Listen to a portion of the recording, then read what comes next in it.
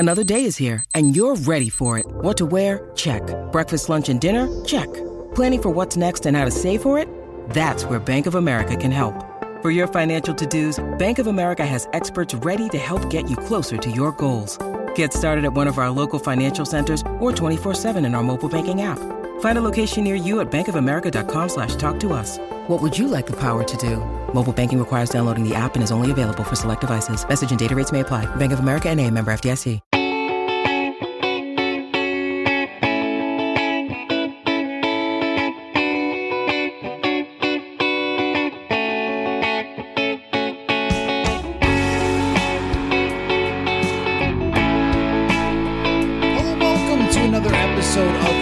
Insider Matthew Collar here, and this is another fans-only podcast. You know why? Because when you guys heard that I wanted more fans-only questions, you sent a lot of them, which is fantastic, and I can't wait to dive in to all the new fans-only questions I have. I'm going to have a bunch of these episodes coming out because there are so many good questions, and I'm always so impressed by the way we have had no information basically since the draft that's been new about this team, and yet every fans only question seems to be unique and different and interesting, and so I can't wait to get into these and start breaking them down. I also have a timer with me because I promised that I would keep the answers shorter, and then I was listening back and I realized I gave like a 14-minute answer on something, and I know I have that problem of going on and on sometimes when someone asks a really good question. So I actually have a stopwatch to talk for exactly 5 minutes so we can get through a lot of questions and make sure that you guys get to hear your question on the show. So as always, let's open the Diet Dr. Pepper and get right into it. Okay, I'm setting the timer right now. I got my phone out. I'm hitting start on the stopwatch, and when it gets to 5 minutes, then I will try to wrap up and move on to the next question. If I talk for a little longer, I cannot be held responsible. All right, let's start right off here with on Twitter at Mystopheles. I mean, I'm not 100% sure if that's exactly how you pronounce your Twitter name, but let's get to your question. OnlyFans question. It will not be a short answer, but what would you pick as the ultimate roster for the Vikings from 1990 until today? For example, how incredible would it have been to have Randy Moss, Justin Jefferson, Adrian Peterson on the same team, and what would be your picks? Okay, so the quarterback is actually probably the toughest answer here, right? Like, I'm not going to go through every offensive lineman. Since there haven't been that many great ones in recent years, you remember the good offensive linemen. But if we start at quarterback, it's like, can I give an individual year? Because either 2004 Dante Culpepper or 1998 Randall Cunningham are the years. I think I'm picking Dante Culpepper as the quarterback overall, but there were some really good quarterback seasons in there. If we're going from 1990, like Warren Moon's in the Hall of Fame. Do you take old Warren Moon, comeback Randall Cunningham, Dante Culpepper, what Teddy Bridgewater would have been?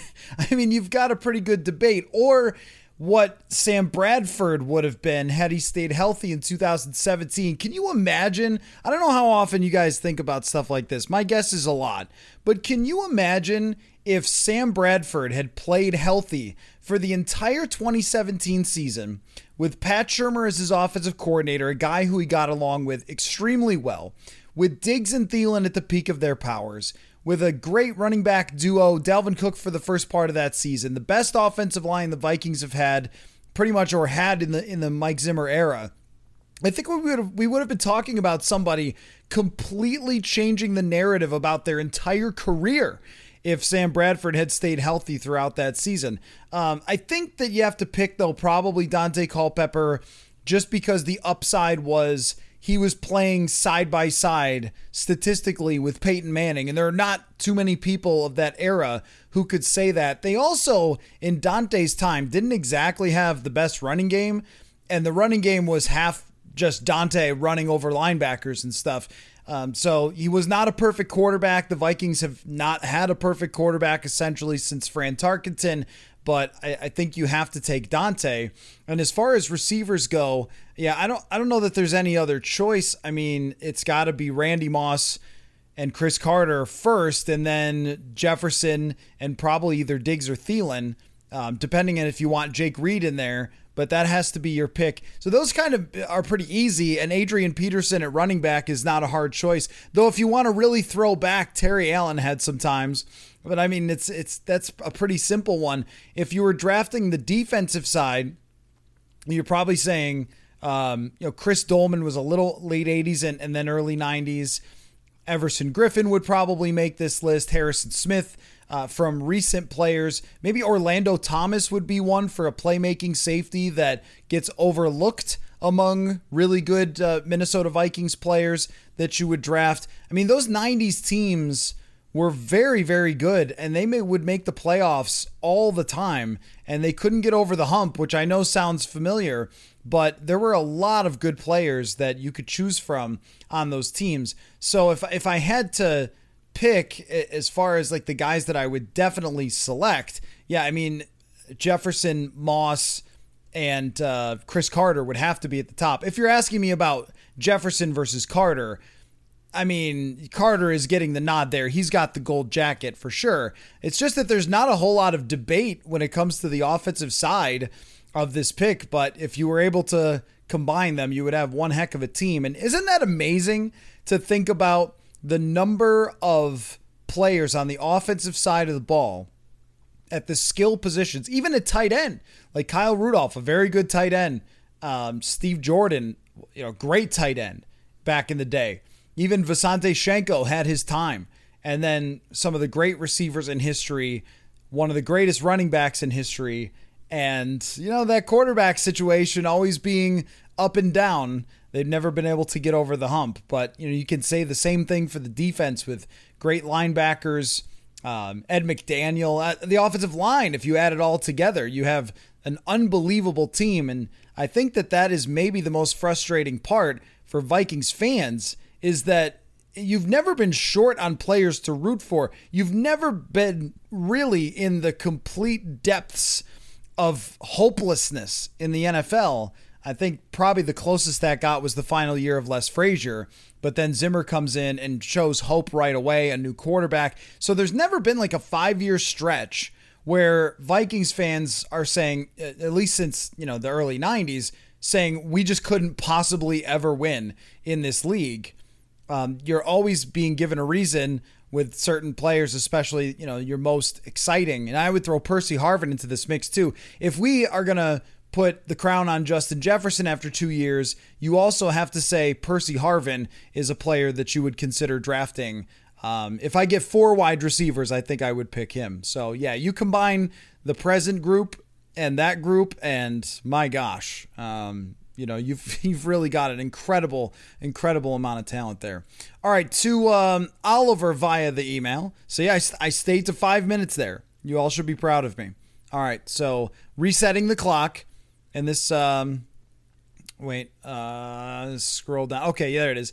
Oliver via the email. After the 2017 season, what roster improvements would you have made compared to Rick Spielman's? For example, do you think we should have kept Case Keenum and acquired a left tackle and continued to improve the defense?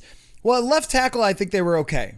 I always thought that Riley Reiff was a good player, and he was fairly paid. He was not he was not an elite left tackle, and he was not paid as an elite left tackle. So he gave you your exact bang for buck. And plus he was a guy that teammates really liked playing with, a quiet guy, go about your business type of guy that I think that people appreciated in the organization. And before they drafted Darrisaw, they wanted to bring Riley Reiff back, but because they had given him a pay cut before, he said, no, I'm going to go sign with Cincinnati. And then unfortunately for him, he got hurt and, didn't play for Cincinnati last year, or didn't, play down the stretch into the Super Bowl. But, I think that the left tackle situation was totally fine. Where it would have been for me, the quarterback situation, we've talked about a little bit on the show, but I would have looked more at Alex Smith than Kirk Cousins as a good fit for Mike Zimmer, just from their personality and their playing style, as far as maybe trading the draft pick and trading a player to try to get Alex Smith. Improving the defense, I don't know that I would have gone much in that route because they brought back everybody. I mean, they added Sheldon Richardson and then drafted Mike Hughes and brought back pretty much everybody on that defense. And really for the next 2 seasons, were a very good defense, if not an elite defense. I mean, in 2018, you have to subtract like 40 points that the offense gave up in pick sixes and fumbles for touchdowns when you look at their point total. Overall, though, that was a very good defense that had one horrible night against the Los Angeles Rams, but got it together mostly for that season. I think it does come down to the quarterback decision that there was a better route. And of course, we all know now that drafting Lamar Jackson would have been the best route for the Vikings. I think at the time you could have maybe seen that coming, that there would be one of the 5 quarterbacks that was available. But I also understand why the Vikings saw it as their Super Bowl window, and they thought Case Keenum won't do this again, which they were right. I mean, you can always go back to that decision and say, I get why you did it. I think it was a lot of the choices that they made after. I mean, you can go to hiring John DeFilippo and completely changing your offense is not really something that they should have done. Getting rid of depth players that were valuable to them was problematic, just to be able to afford the quarterback and to be able to afford Sheldon Richardson. But it was really, I can't go hard on a lot of the decisions before 2020. To me, 2020 is where you can question a lot, because in 2018 and 2019, you could still make an argument that they're in their winning window. And the fact that they beat New Orleans in the Superdome, and the fact that they had a chance to win the division had they beaten Green Bay and played hard to the end of that season, as opposed to playing Sean Mannion in the final week in 2019, they would have had a chance to win the division. So it was a team that was good enough to do that lost, I mean, even just some close games, like one out in Seattle that was costly to them. But it wasn't really those decisions that were so problematic. I think maybe adding another wide receiver that wasn't Laquan Treadwell at some point between 2018 and 2019, investing there, being a little smarter on the interior of the offensive line, knowing who your quarterback is. You can critique those things and say, yeah, those might have helped, but it's really 2019 to 2020 where the dream is dead, everyone. Linval is leaving, Xavier Rhodes is leaving, Trey Waynes, Mackenzie Alexander, Terrence Newman had retired. Like, the defense fell apart. Everson Griffin left. There wasn't a lot left to work with. And instead of trading for Yannick Ngakoue, and instead of making desperate seeming moves, really trying to reset, and of course extending Zimmer and Spielman and extending Kirk Cousins, like, that's where you could have foreseen that something had to be different. And that's where the ridiculous desperate moves come in. Drafting a center in the first round, trading for Kari Vedvik, trading for Chris Herndon.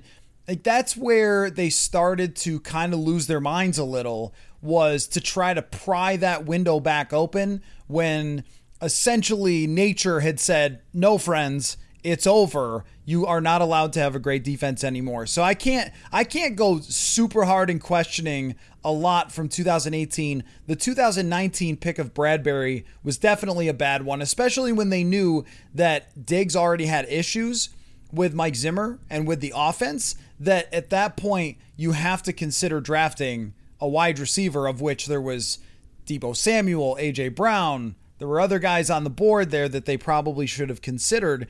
And that's where the mistakes start to begin, though, is really going into, that mode of we have to keep the window wide open. And they were unable to do that, and then just slip into mediocrity with a decent quarterback, but a roster not good enough to legitimately compete for something. Okay, resetting the timer. I went maybe a minute too long there, but Oliver, that's a really interesting question to kind of relitigate the post-2017 decisions, because I think that there was some of it that was foreseeable. I mean, franchise tagging Anthony Harris was another one where you just went, I don't get it. Like, it's Anthony Harris. I really like Anthony Harris. And I mean, he's a tremendous human being and a great story, but like, what? he's not worth $12 million or whatever it was on a franchise tag when you could really just reset that position and develop someone else. Okay, restarting the timer. I'm going to try to stick to this. Okay, let's go to, this is from @SkullActuary. Fans only question here. How much should the Vikings fans be bummed that we drafted Kellen Mond over Davis Mills in the 2021 draft? Mills is at worst a low-tier starter or high-tier backup. Does this change anything at all for the Vikings in 2022? When you need mealtime inspiration, it's worth shopping Kroger, where you'll find over 30,000 mouth-watering choices that excite your inner foodie. And no matter what tasty choice you make, you'll enjoy our everyday low prices, plus extra ways to save, like digital coupons worth over $600 each week. You can also save up to $1 off per gallon at the pump with fuel points. More savings and more inspiring flavors make shopping Kroger worth it every time. Kroger, fresh for everyone. Fuel restrictions apply. Davis Mills was, I believe, if I'm not mistaken, the number one player or something like that coming out of high school, but just didn't get a lot of opportunity in college. I think he got hurt and then COVID, and there just wasn't a whole lot of tape on him. But you could have had the sense that if there was any player in that area with upside, it was not Kellen Mond and it was not Kyle Trask, because those guys had bigger samples of playing and were not the caliber of high school prospect necessarily that Davis Mills was.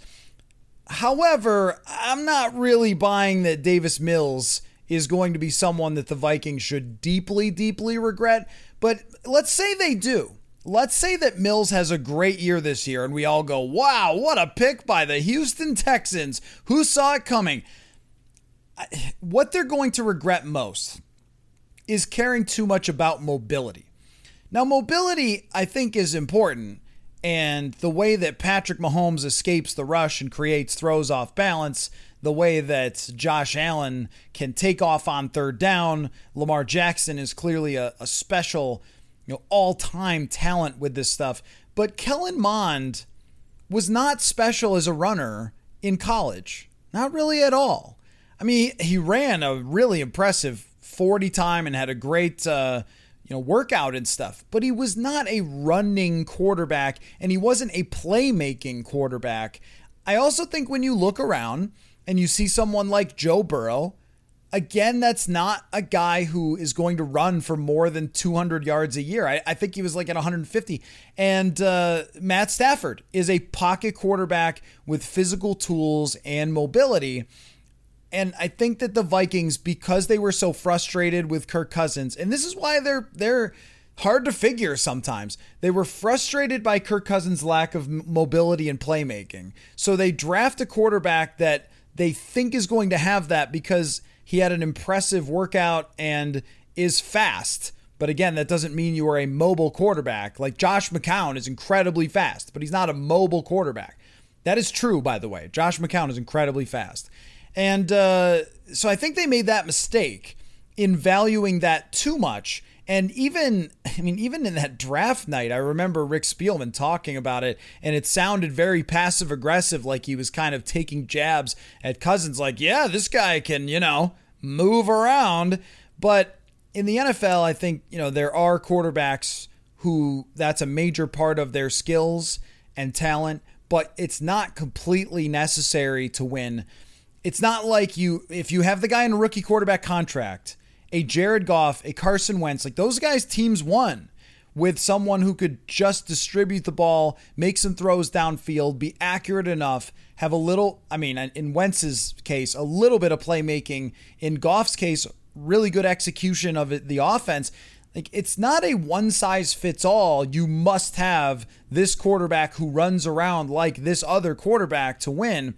And I think that they maybe value that too much rather than picking the middle round guy that might actually have some upside. However, none of this probably matters. I would be very, very surprised if Davis Mills is suddenly the next Joe Burrow, or even if he's a Carson Wentz level player. I think we're probably talking about a Gardner Minshew level player where you go, yeah, that guy would make a great backup. And that's great. Like, sure, that's good to have. It's good to have on your team. But it also doesn't matter that much of having a great backup. It's really nice. It was super for the Vikings in 2017 and in 1998. So the history of this team favors the backup quarterback. Hey, and shout out Gus Frerotte as being a great backup quarterback that came in for Tavares Jackson and won games. But I don't think you should be losing sleep over the Vikings picking Kellen Mond over Davis Mills. It's more of the Kellen Mond pick in general. Like, that could have been a player who helps you and who develops, and they went after a very low percentage draft pick that didn't have a whole lot of upside because he was a guy that had played a lot in college. And if that upside was going to show up, it probably would have at some point in college. You would have had a great season, but instead it was a lot of just okay. It's like good quarterback play for a college team. So I don't think you should be heartbroken that they didn't take Davis Mills. But if you're talking about the logic of picking a third round quarterback and hoping the guy becomes the next franchise player, yeah, the odds were always going to be pretty low there. But I will say that if Davis Mills absolutely lights it up, we will remember it. Okay. This comes from our next question. I have been so good on being right around 5 minutes for each question. We're going to call this like the rapid fans only, rapid fire. So, okay, here we go. This comes from @Dempdolf. Fans only question: is Fran Tarkenton a top 8 quarterback of all time? Well, let's look up our Hall of Fame monitor first, because I've become obsessed with the Hall of Fame monitor. I absolutely love it. Where does Fran Tarkenton, where does Fran Tarkenton rank in the Hall of Fame monitor? Let's take a look. Well, let's see. Brady, 1. Manning, Rodgers, Favre, Unitas, Montana, Breeze, Elway, Marino, Fran Tarkenton. The answer is fringe. Like right on that area for the Hall of Fame monitor, which again is on Pro Football Reference. What it does is it takes statistics, how much they were worth, kind of like a weighted value of the player compared to the era that they played in, the Pro Bowls, the championships, the All Pros, and Tarkenton, of course, made a bunch of Super Bowl appearances.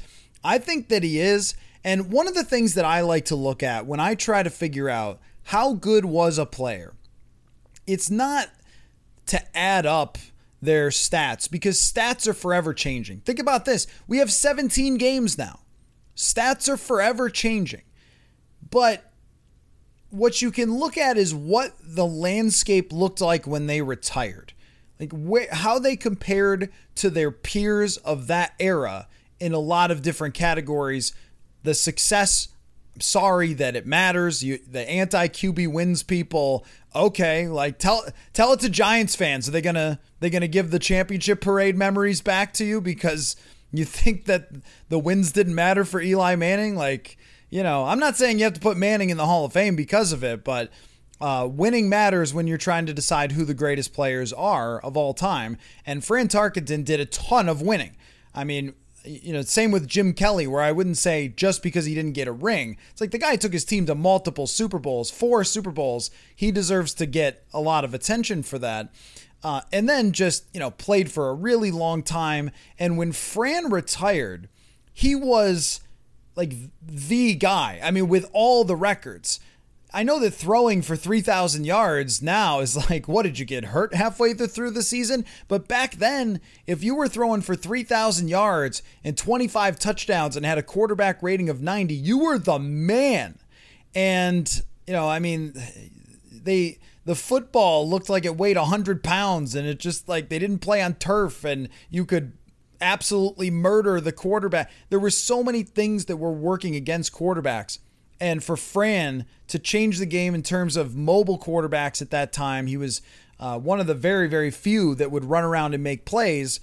And to be as efficient as he was and successful as he was, to make 9 Pro Bowls, All Pro, and have the incredible statistics that he had when he retired, I think that top 8 is not crazy. He's forgotten because he doesn't have a Super Bowl, and he's forgotten because of the Purple People Eaters. And those defenses were great. I don't know that they were actually the best versions of those defenses in every year that those teams went. Like, they were still good, but the Joe Cap version was probably the best that the Purple People Eaters ever were. And then Fran Tarkenton came back and just put up incredible numbers for the time. So there's also a way to look at this, which is like, and they do this on Baseball Reference, was called like the dark ink, which means how many times did you lead the league in stuff? And just pulling that up, like Fran was an MVP. He was the most valuable player, actually, when he played for the Giants 1 year in the entire league by approximate value.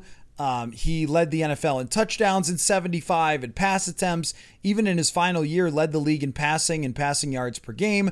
I mean, yeah, I think that Fran has a very good case for being one of the 10 to 15 best quarterbacks to ever play. And of course, that list is ever changing as more great quarterbacks come into the league. But yeah, I mean, I think a lot of people would put him, behind somebody like Terry Bradshaw or behind somebody like Roger Staubach. But it's funny because in the Hall of Fame monitor, he's actually ahead of those guys for the formula that Pro Football Reference has. So you could say that, he's underappreciated maybe when it comes to comparing to some other quarterbacks, especially ones that won Super Bowls. If you were wondering, by the way, Eli Manning actually has a pretty good case, on the Hall of Fame monitor, that he is very similar in his score to like Kurt Warner, Dan Fouts, a little ahead of Ken Stabler and Joe Namath. He's got a pretty good case.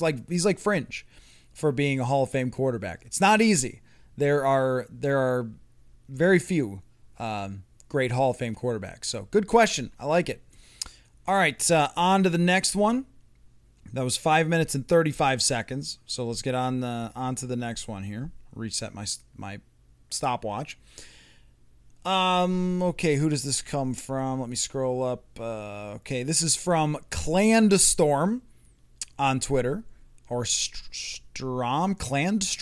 Okay, sorry about that. With the consistent chatter that the Vikings should sign J.C. Tretter, I was wondering if they're interested but approaching this strategically. That is, if the veteran guarantee still goes away after week 1, could it be they're waiting until that time? I don't think that's a very good idea. If that is the case, that is a very bad idea. Because it's a center, and a center has a really difficult job intellectually. I mean, the number of blitzes and rushes and assignments and blocking schemes and all those things to change teams is so difficult if you start off in OTAs. I mean, you really have to work at it to get on the same page with the quarterback and to understand how they handle all the different pass rush schemes and everything else. I understand he's a veteran, but if you're signing him week 1, he probably can't play till like week 5. I think that would be penny wise, pound foolish to have a guy sitting out there and not sign him during training camp because you're afraid of some guarantees. The Vikings have shown no fear of hurting themselves on the salary cap down the road, by the way. And the Wilfs have shown no willingness, or whatever it is, no need to be cheap. Like the Wilfs have been fine with giving out big contracts and guaranteed money and things like that. So I would say don't be penny wise, pound foolish if that's the thing. The best theory that I've heard about J.C. Tretter, if he's not injured, which he played a lot of snaps last year, if he's not injured, is that it's not a surprise that the NFLPA president is having trouble getting a job, because the teams don't want that guy who has been, and of course it has to be, very outspoken against the league and against things that they do and fighting for players and their rights and things like that. It's not the first time it's happened that somebody ends up as the NFLPA president and then struggles to find a gig. So I think that there's that theory. And then there's also, if Cleveland cut him, did they do it because they knew something medically about J.C. Tretter, which could be possible? I I mean, does the guy have degenerative knees or something? And there's thought that he won't hold up for one more season. I don't know. But if the reason has to do with his NFLPA status, that is absolutely foolish to not sign him. And I think that it's not a smart idea either to wait because of guarantees, because then you're setting yourself behind, and then you have to play an inferior player for the first 4 or 5 weeks of the season. And at that point, you've already played several of the NFL's best interior defensive linemen. I mean, I think if they're looking at a late signing right before camp, there's just nobody better than bringing in a big upgrade on the interior of the offensive line. This team is already going to be questionable at the other two positions. We don't know if Ezra Cleveland is getting a lot better. We don't know if Chris Reed, Jesse Davis, Ed Ingram, or Wyatt Davis is going to make for a good right guard this year. And we do know that Garrett Bradbury is probably not getting a lot better at this point. I mean, Garrett Bradbury, I believe, is 27 years old. Like, he wasn't drafted that long ago, but he was 24. He came out as a finished product. So whatever you got in your first and second year, that was what he was going to be. So maybe the scheme will help him a little bit, but JC Tretter is an elite pass blocker. To me, it stands to reason that if he's healthy, they should put anything else aside and do it. But that's not always how it works in the NFL, as we've seen from a certain quarterback who remains blackballed. Like, once these guys decide that they don't want you in the league because you did X, Y, or Z to them, that means that that player's not coming back. So I hope that that is not the case with JC Tretter. And if he doesn't get a job in training camp, I'm really going to wonder what is going on there, or if he's getting lowballed, he can't get a fair offer for somebody who has been a terrific pass blocking center. I think it's going to look a little fishy. So good question. We'll see what happens with JC Tretter and if there's a chance he ends up here. I think that there is. They have enough cap space to be able to do it, and it makes a lot of sense. And how many teams can offer you a starting position? All right, this one comes from Mike via the email. Assume that Arizona and Kyler Murray cannot come to a contract agreement extension, so Arizona trades Kyler to Jacksonville. Wow, okay. Like, we are in the weeds here. Jacksonville needs a dynamic receiver for Kyler Murray. Would you trade Justin Jefferson for Trevor Lawrence? If yes, what else, if anything, do you think the Vikings would need to include in the trade to get Trevor? Project then what the Vikings would do with Kirk. Wow. I mean, wow. There is a lot going on here in this. So they've traded. So Kyler Murray is a Jaguar and Trevor Lawrence is getting traded, and the Vikings are considering trading Justin Jefferson. This is some Madden stuff. Now, Mike, you understand me.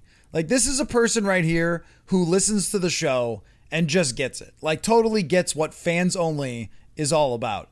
Preposterous trade scenarios is it's like in the definition. It's like hardcore Vikings questions #1 about the roster, players' futures, ridiculous and insane trade scenarios, because this is the NFL and we have seen, the like.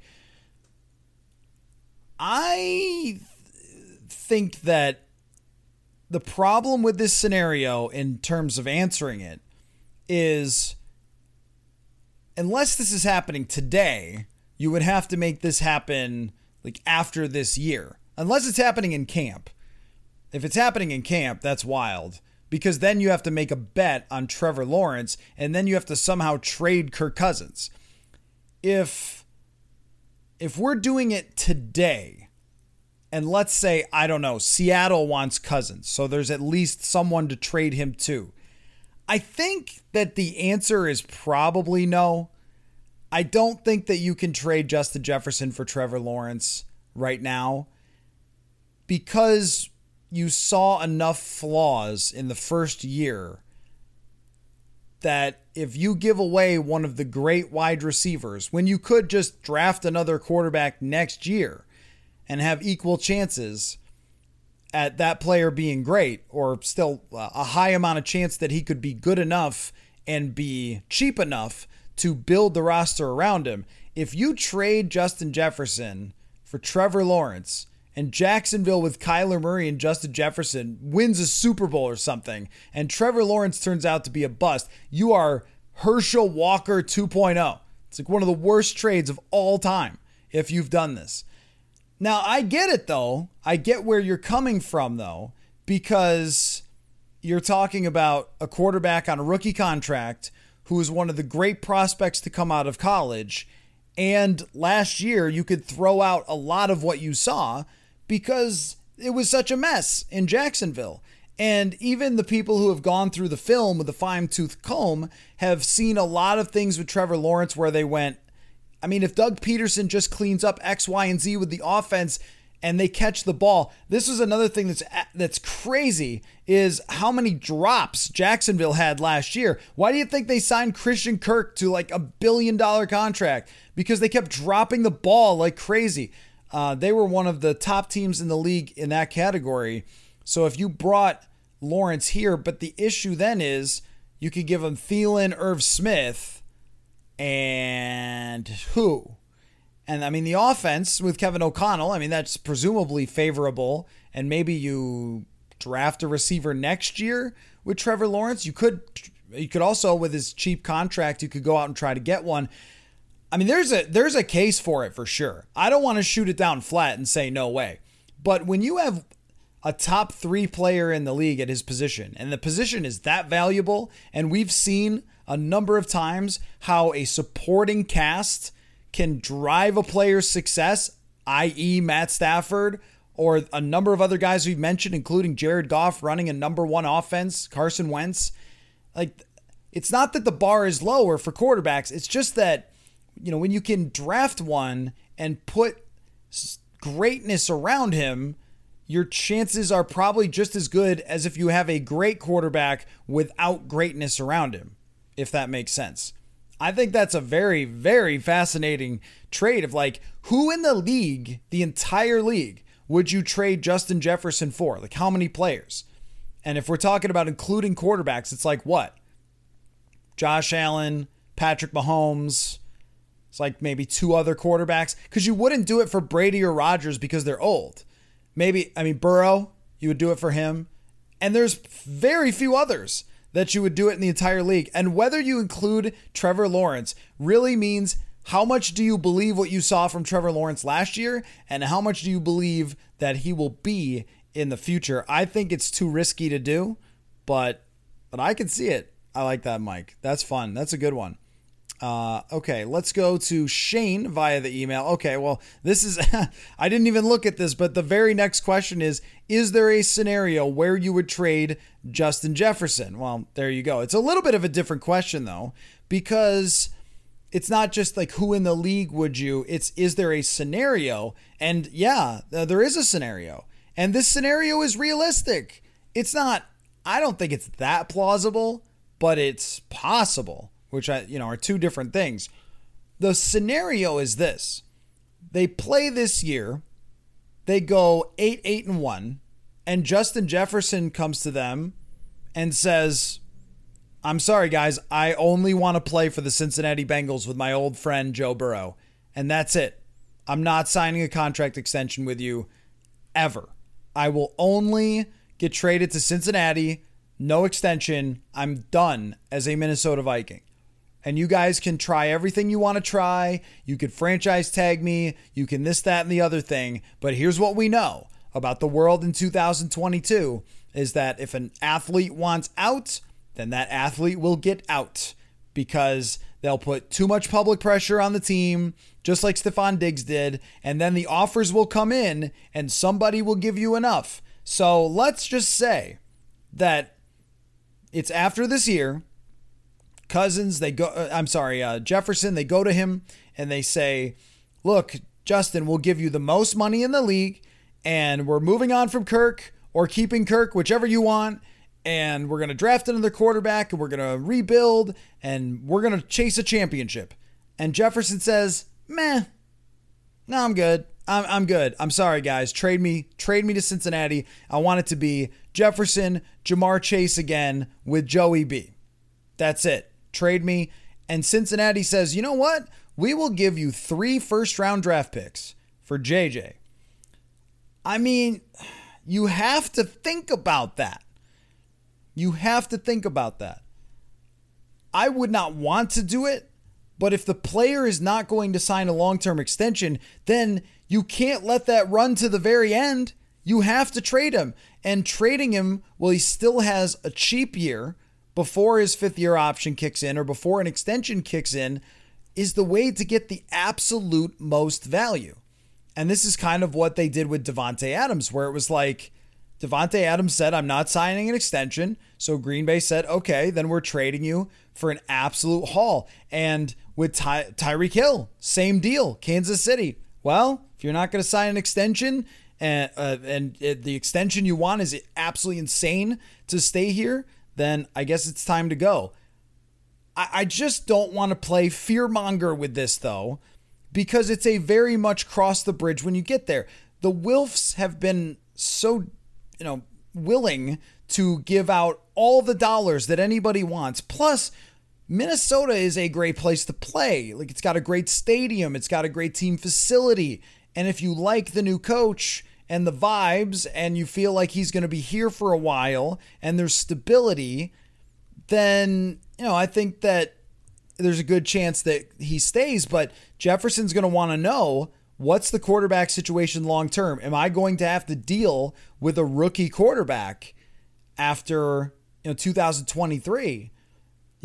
Having that uncertainty may be a factor. So I do think that there is a scenario. I just don't think it's a likely one, considering that the amount of money that the Vikings can put down for Justin Jefferson. All right.